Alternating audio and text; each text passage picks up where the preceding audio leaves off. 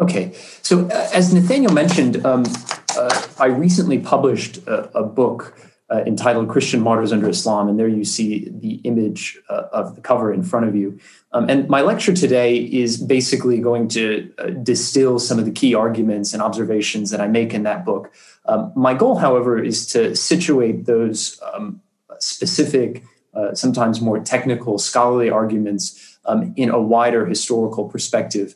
I realize that we may have people on the call who are specialists, who have studied the subject of Christianity in the Middle East, who may have studied Islamic history and related fields. But I'm going to assume that for most of you, this is relatively terra incognita. So I'm going to begin with some basics and then zoom in on the slightly narrower subject of the book, namely these Christian martyrs who were executed and then later venerated as saints during the first 3 centuries of Islamic rule.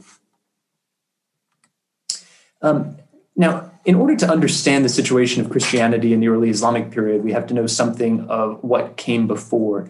Late antiquity, as many of you will know, is the term that scholars use to describe roughly the period from the 3rd century AD, the end of the 3rd century, until, say, the 7th or the 8th century AD. This is the world that an older generation of historians used to describe as the Dark Age, but nowadays we refer to it as late antiquity. And one of the defining storylines, if not the central storyline of the period, was the rise of Christianity.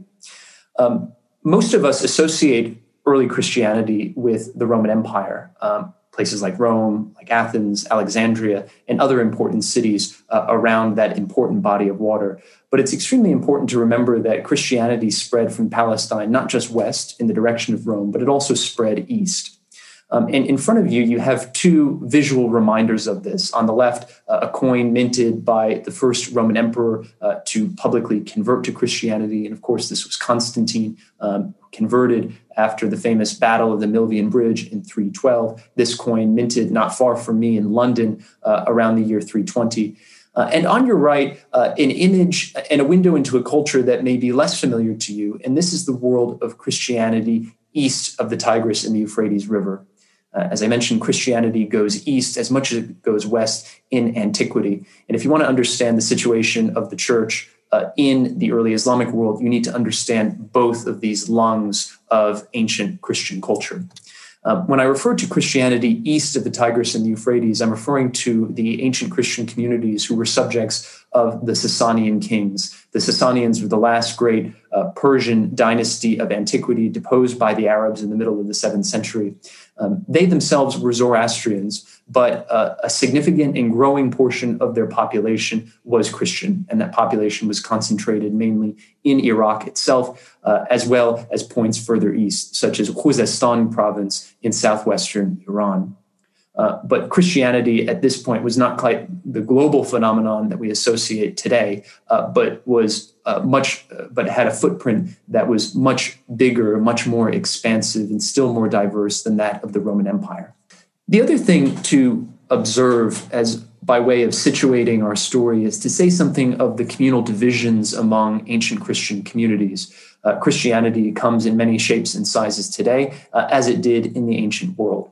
And many of these divisions, which manifested themselves as institutional schisms, independent churches, ultimately went back to disagreements over contentious points of theology. And many of these issues were worked out, or rather worked out for one side, but unresolved for the other, at important meetings of bishops known as ecumenical councils. At least in the Roman Empire, these were convened under the auspices of the Roman Empire and were charged with hammering out definitions of orthodoxy and, by the same token, hammering out definitions of heresy. So the winning side gained the patronage of the state. The losing side was unfortunate to be cast out from imperial patronage and to spin off on their own.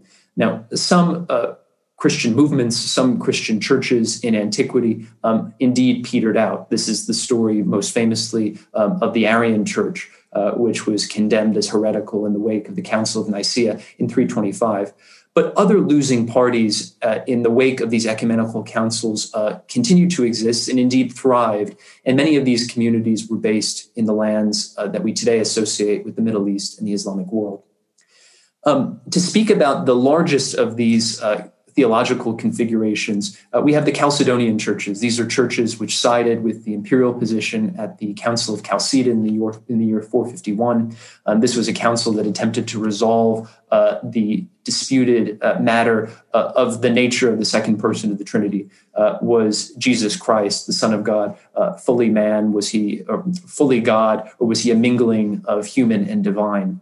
And basically, the position that prevailed at that council became the favored position of the Byzantine Imperial Church, as well as the Catholic Church, the Latin Church, based in Rome. And from that point onward would become the official theology of their later medieval incarnations, namely the Greek Orthodox Church, the Church in Russia, the Church in places like Bulgaria, and then the Roman Catholic Church in the full medieval sense of the term in the West. Now, along with the Chalcedonian churches, we have Christian communities who rejected the edicts of the council, and these communities are broadly known as non-Chalcedonian. There are a number of communities that dissented from the council. The most important of these were the West Syrians, who come to be known as the Syrian Orthodox, as well as the Copts in Egypt. Along with these, there was an extremely significant Christian church outside the borders of the Roman Empire in the Sasanian lands, as I mentioned just a minute ago. And these were Christians known as East Syrians, or members of the Church of the East. For those of you who are students of theology, these are the communities that are known by their opponents as Nestorians. So the majority of Christians east of the Roman Empire are members of this Church of the East. Incidentally, many of you will probably have followed the news of Pope Francis's pastoral visit to Iraq about 2 weeks ago. The Christians in Iraq today are the descendants of members of this Church of the East. A significant portion, the majority of the Church of the East, was reconciled with the Church of Rome in the early modern period, thus giving rise to what is now known as the Chaldean Church of the East. But its origins are within this so-called Nestorian movement from antiquity. And then the final group to mention, probably the smallest of these communities, is the Monothelite Church. This is a community that emerged out of theological controversies in the 6th and especially the 7th century. The Monothelite Church, which held to the doctrine of Christ having two natures, but a single will, would eventually evolve and become what is today known as the Maronite Church, which is fully in communion with the Church in Rome. So those are the major theological configurations. And as a result of theological disagreements, we get institutional divisions on the ground. What is interesting about this story is that it's largely set within lands that we today don't necessarily associate with the beating heart of world Christianity. Much of this action unfolds in what we today regard as the Islamic world. And indeed, from the beginning of the 7th century through the 8th, the former territories of the Byzantine Empire, as well, the choice territories of the Byzantine Empire, including places like Egypt, Palestine, Syria, and elsewhere, and the entirety of the Sasanian Empire fell under the rule of a new power, that of the Arab Muslims, who originated in the region of the Hijaz in what is today Western Arabia.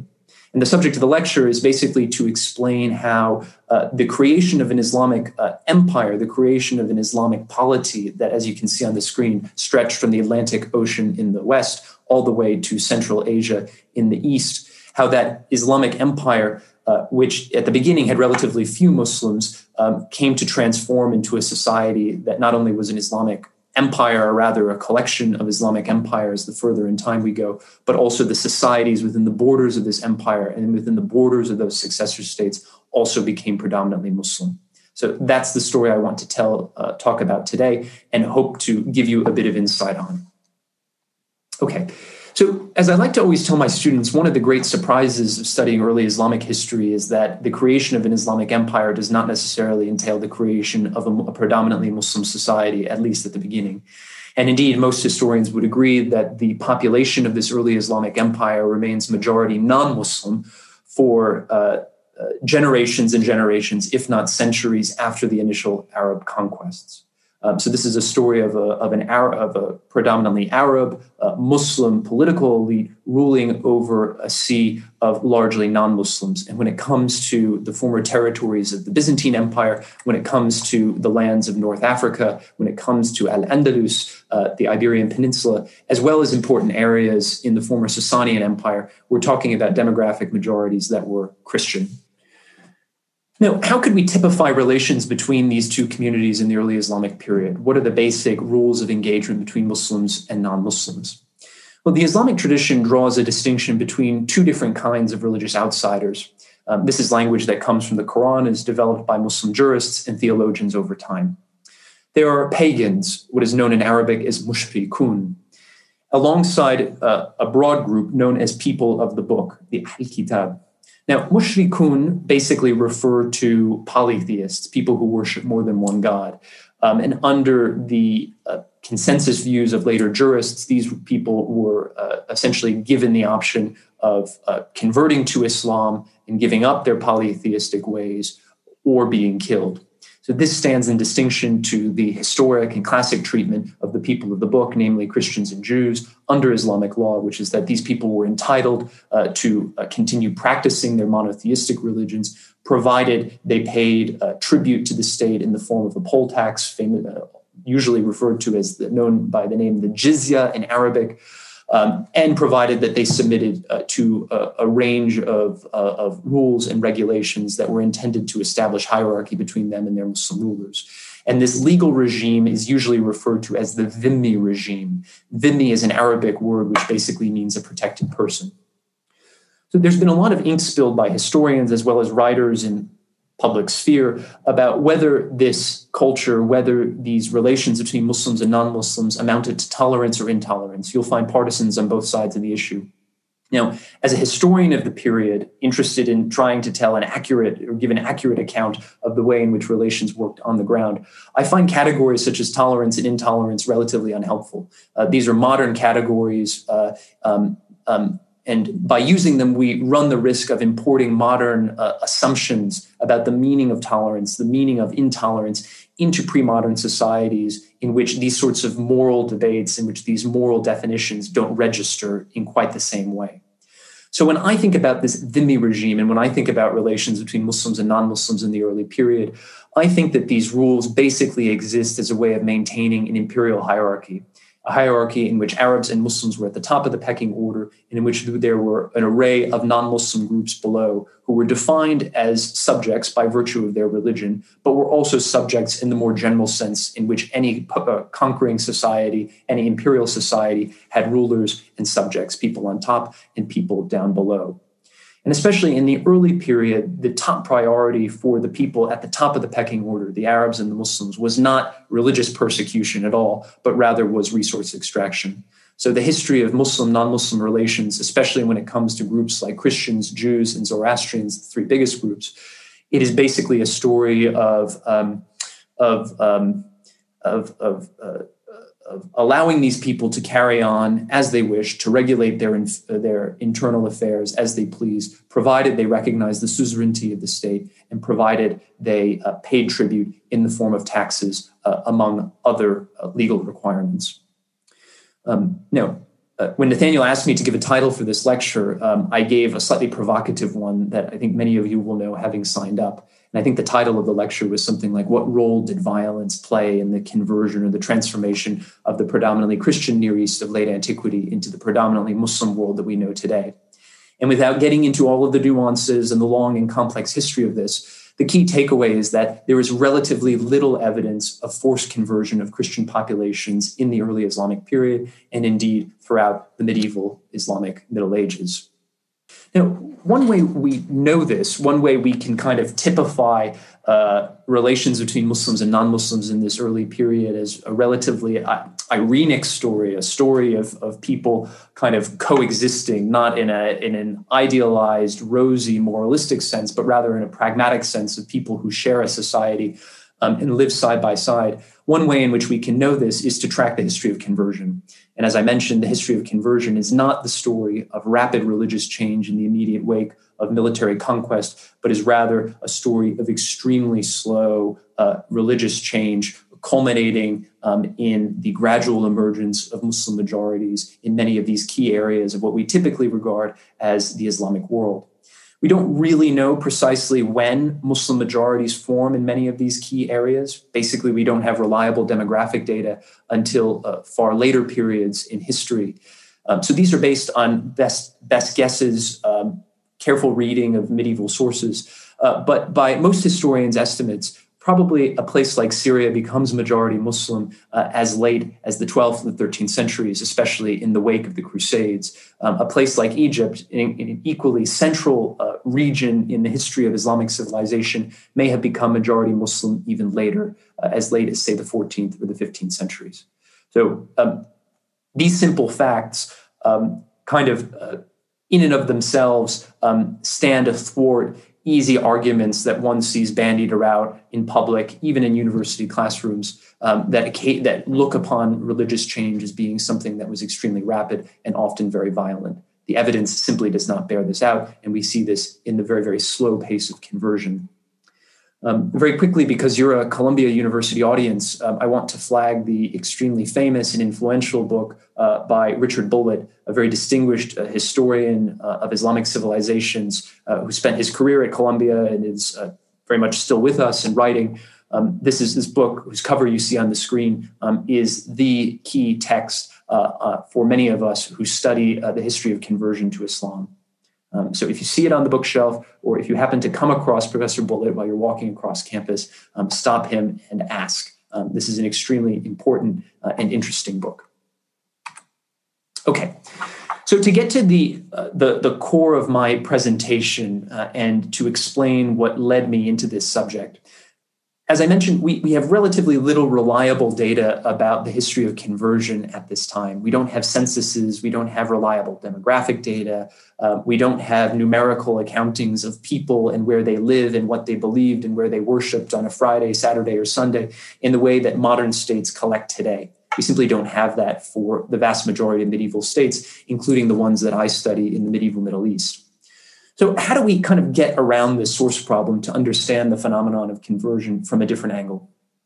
So for my PhD thesis at Princeton, which I later transformed into a book, I settled on a group of relatively untapped sources that had a great deal to say about conversion to Islam, but had not been really read with this purpose in mind.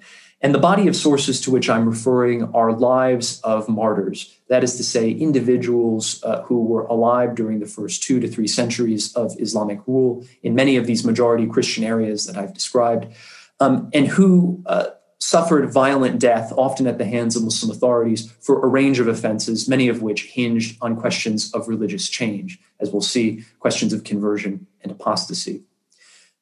As I'll explain in a minute, these sources are by no means straightforward. Many of them float precariously on the edge between fact and fiction, but nonetheless, these struck me as a body of evidence that was tremendously rich and which, if handled properly, could reveal things about this bigger story about religious change, how the predominantly Christian Near East of late antiquity became the majority Muslim region that we know by the later Middle Ages and we certainly know today. So I spent many years reading these texts written across a wide array of ancient and medieval languages, trying to understand them within their historical context, but also as literary works, as accounts of potentially real events, but also as works of literature with messages for us as readers and certainly also for their medieval audiences. And on the screen in front of you, you see more or less the tally of individual martyrs that I picked up, that I discovered in the course of my research.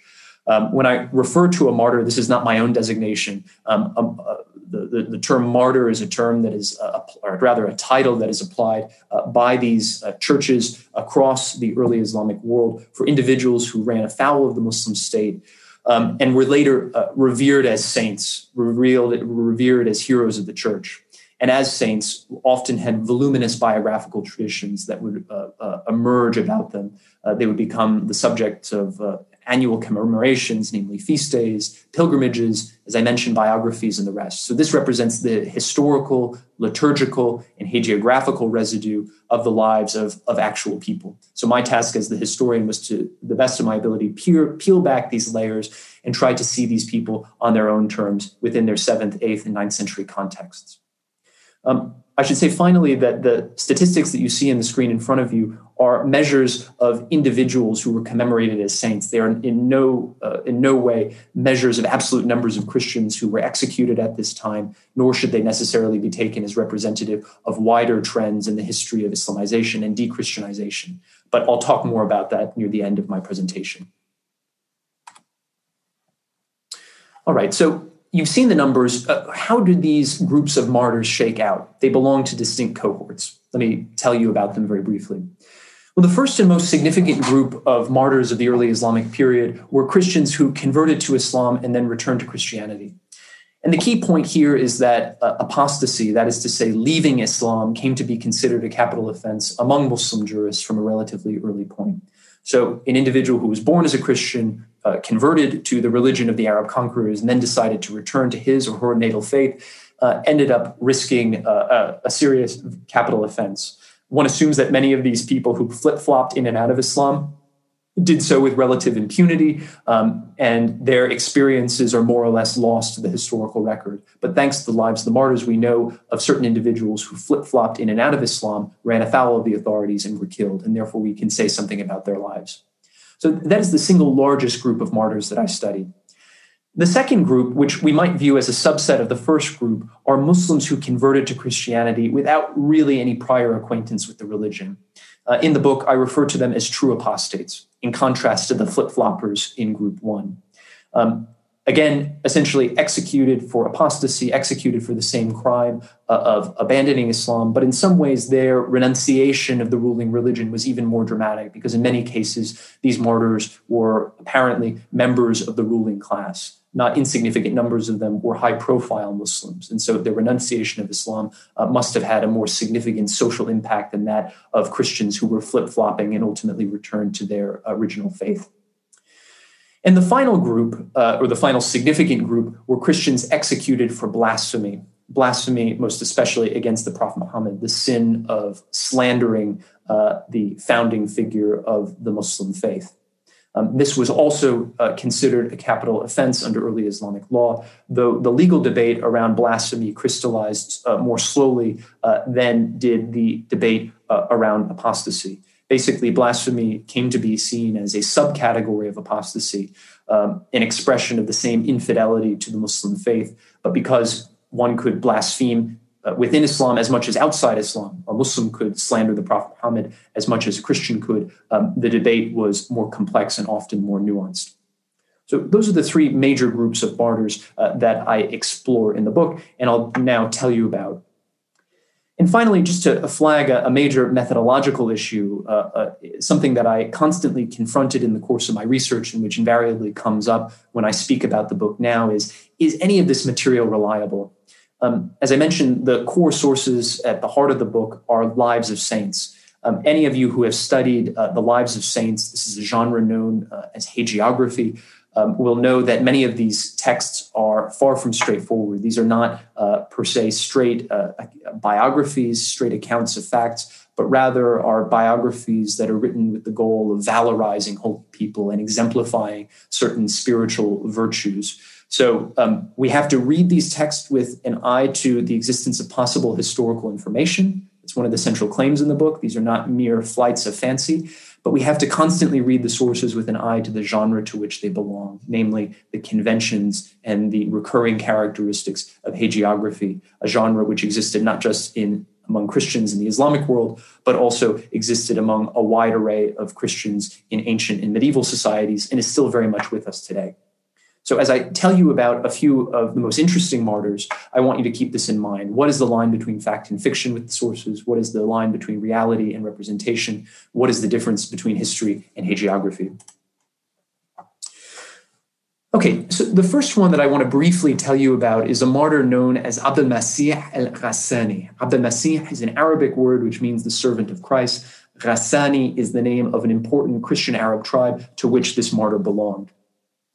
His life, his biography, was written in Arabic, making it one of the earliest known or earliest surviving examples of Christian Arabic literature.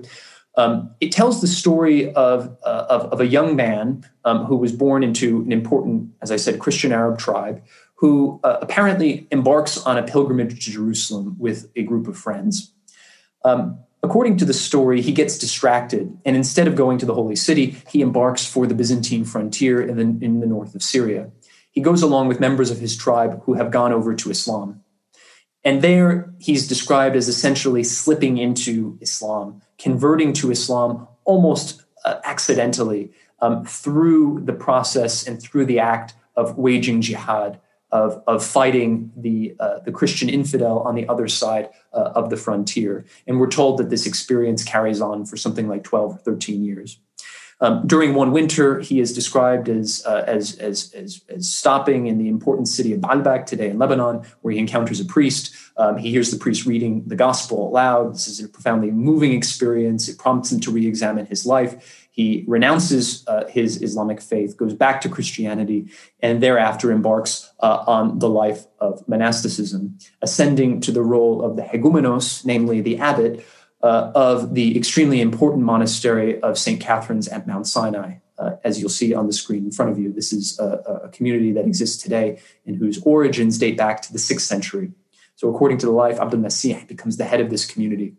And as the story develops, he is later spotted by several of his former raiding companions, these Muslims along whom he waged jihad, who spot him, accuse him of apostasy. He refuses to renounce his Christian faith and is ultimately killed. I realize this is a kind of a skimming over of an incredible amount of detail, much of it very interesting detail.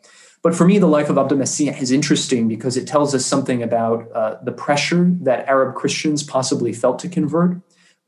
It tells us something interesting about the manner in which martyrdom narratives from a very, very early date were written in the language of Islam. As I mentioned, the biography of Abd al-Masih is written in Arabic, a language that is shared across many different religious groups, but first and foremost was the sacred language of Islam.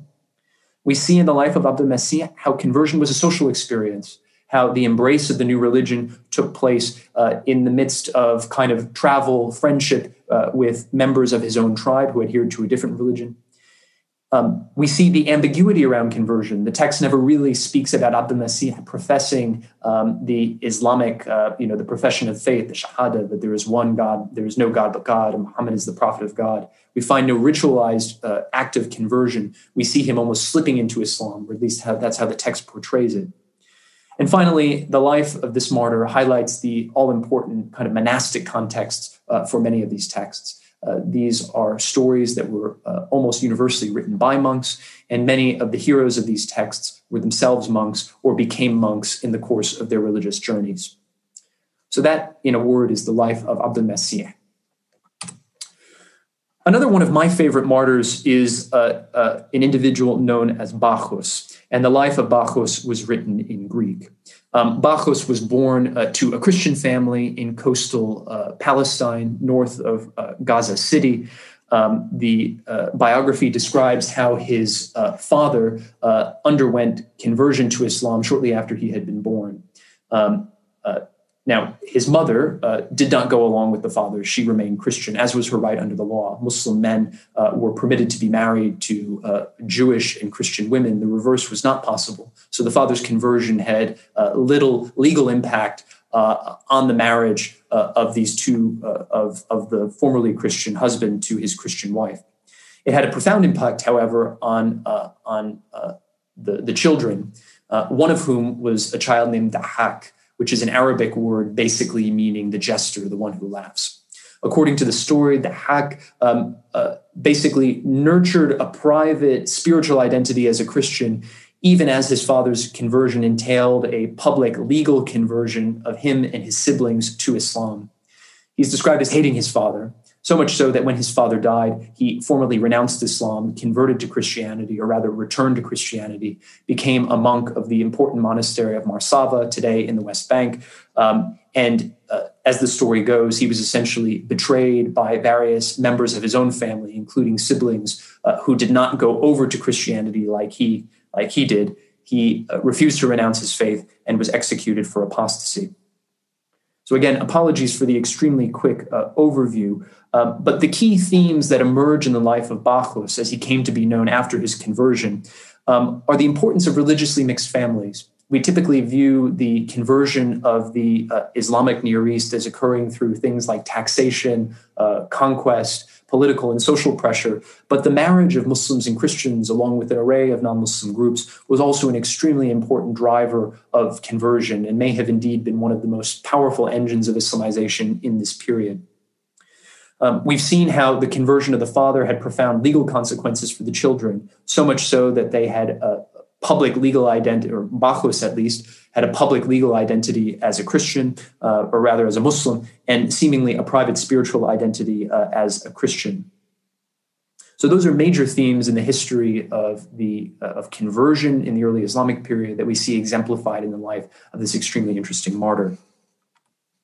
The next one I want to very briefly introduce to you is probably the single most famous martyr of the early Islamic period, an individual who was born under the Arabic name of Rawh, but who underwent a miraculous conversion to Christianity and came to be known as Anthony. He is also the subject of an Arabic biography, another very early example of Christian Arabic literature, this one written at the beginning of the 9th century. And it describes a young man in Damascus who belonged to the tribe of Quraysh. Those of you who know Islamic history will recognize Quraysh as being the tribe of none other than the Prophet Muhammad. So whether this person is real or not, this detail, the name al-Qurashi, is meant to signal that he is a very important Muslim. We're talking about a Muslim blue blood, far from a nobody, a person of significance and status. The biography describes how he lives next to a church in Damascus on Mount Qasiyun. You see a modern picture of Mount Qasiyun today. And apparently his dwelling was beside a Christian church of St. Theodore. He was in the habit of harassing the Christians as they walked in and out of the church, including during the Mass. And the story describes how on one day he attempted to fire an arrow at the icon of St. Theodore, very much like the 9th century icon of St. Theodore you see on the screen in front of you. Instead of piercing the icon, however, the arrow miraculously turned around in midair, came back at Rawh, and stabbed him in the hand. He fell unconscious, and this, in conjunction with other miracles, set him on a very rapid and sudden path to Christianity. The miracles essentially convince him of the truth of Christianity and prompt him to renounce his ways. And as with other martyrs, his conversion to Christianity leads him to embrace the monastic life. He ultimately returns to Damascus, where he confronts his former Muslim relatives. He refuses to renounce his new Christian faith. He is sent to the very highest authority in the land, the Abbasid Caliph Harun al-Rashid, who tries him and executes him for apostasy. As I mentioned, this is the single most famous martyr of the early Islamic period, famous as measured in the sheer number of times that his biography is copied across many different manuscripts, the sheer number of times that the story is translated or adapted in different languages, the sheer number of times in which Anthony appears in the liturgical calendars of various Christian churches, not just the Melkite Church, who first developed the cult, but indeed many of its ecclesiastical rivals. For me, the life of Anthony is fascinating as a window into this possible window into this phenomenon of true apostasy, of Muslims converting to Christianity. A rare phenomenon, but an extremely interesting one, and historically speaking, one that is largely unstudied. It is a story that flirts dangerously on the edge between reality and representation. As I mentioned, it is a biography that is filled with accounts of miracles, that is filled with literary tropes that we find appearing in other hagiographical texts of the period, so much so that many people have questioned whether Anthony al-Qurashi lived at all. Regardless of that debate and wherever one finds oneself on that fraught question, the life of Anthony also helps us see very vividly the purpose of hagiographical writings in this period. So these are accounts potentially of real events, but they were also written with an audience in mind and with a message to tell them. Stories of high-status converts to Christianity like Rawh were an essential feature in interreligious polemics in this time. They were stories that were designed to celebrate Christianity as a true religion and to condemn Islam as a false religion. And there was no better way of proving this in literary terms than by highlighting the experiences of high-status, high-prestige Muslims who allegedly converted. Variations of this story in later periods speak not merely of the conversion of Muslim aristocrats like Rawh al-Qurashi, but indeed speak about the surreptitious conversion of none other than the Caliph, the leading, the head of the medieval Islamic empire. So the life of Anthony is a window into a possible history of religious change, but even more importantly, it is a window into the mentalities that led Christians to write these texts and to venerate these martyrs. I realize that we're drawing near to a conclusion, and I want to leave time for questions because in my experience in this era of Zoom, I think interaction is often the most interesting and exciting part of someone's presentation. So I've given you a broad overview of the history of conversion. The history of conversion is a history of Islamization, of course, and it is also a history of de-Christianization. These are inverse processes, yin and yang.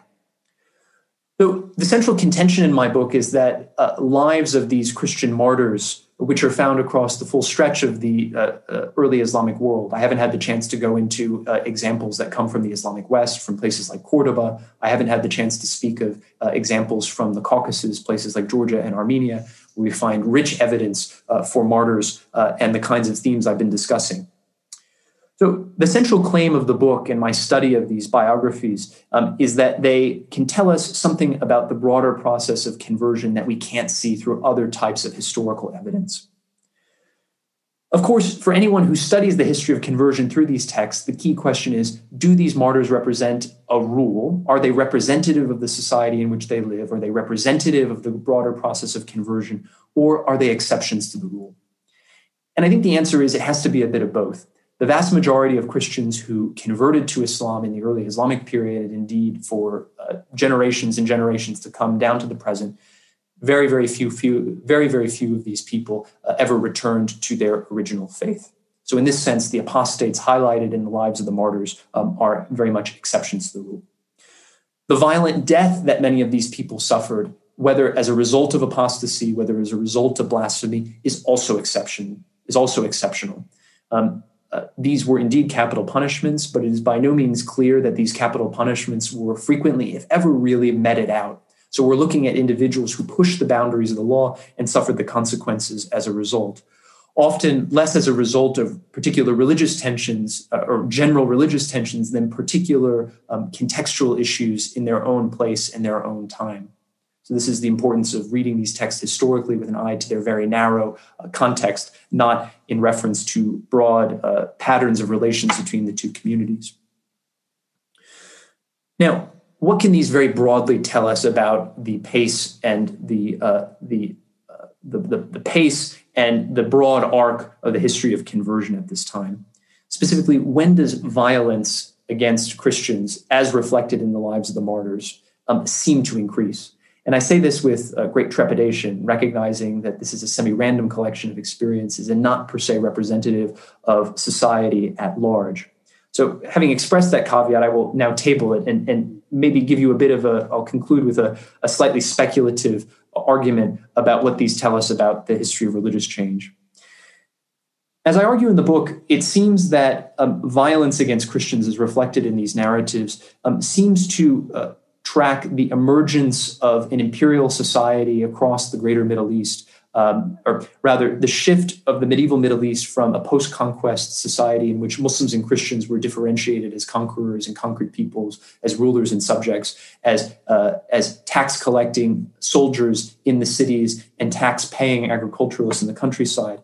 Those sorts of tidy divisions, which had kept groups apart for much of early Islamic history, began to disappear as time went on, as conversion increased, and as these groups began to live side by side, often sharing common spaces and cities, as Muslim settlement of the countryside increased, and as things like intermarriage between Muslims and Christians also increased.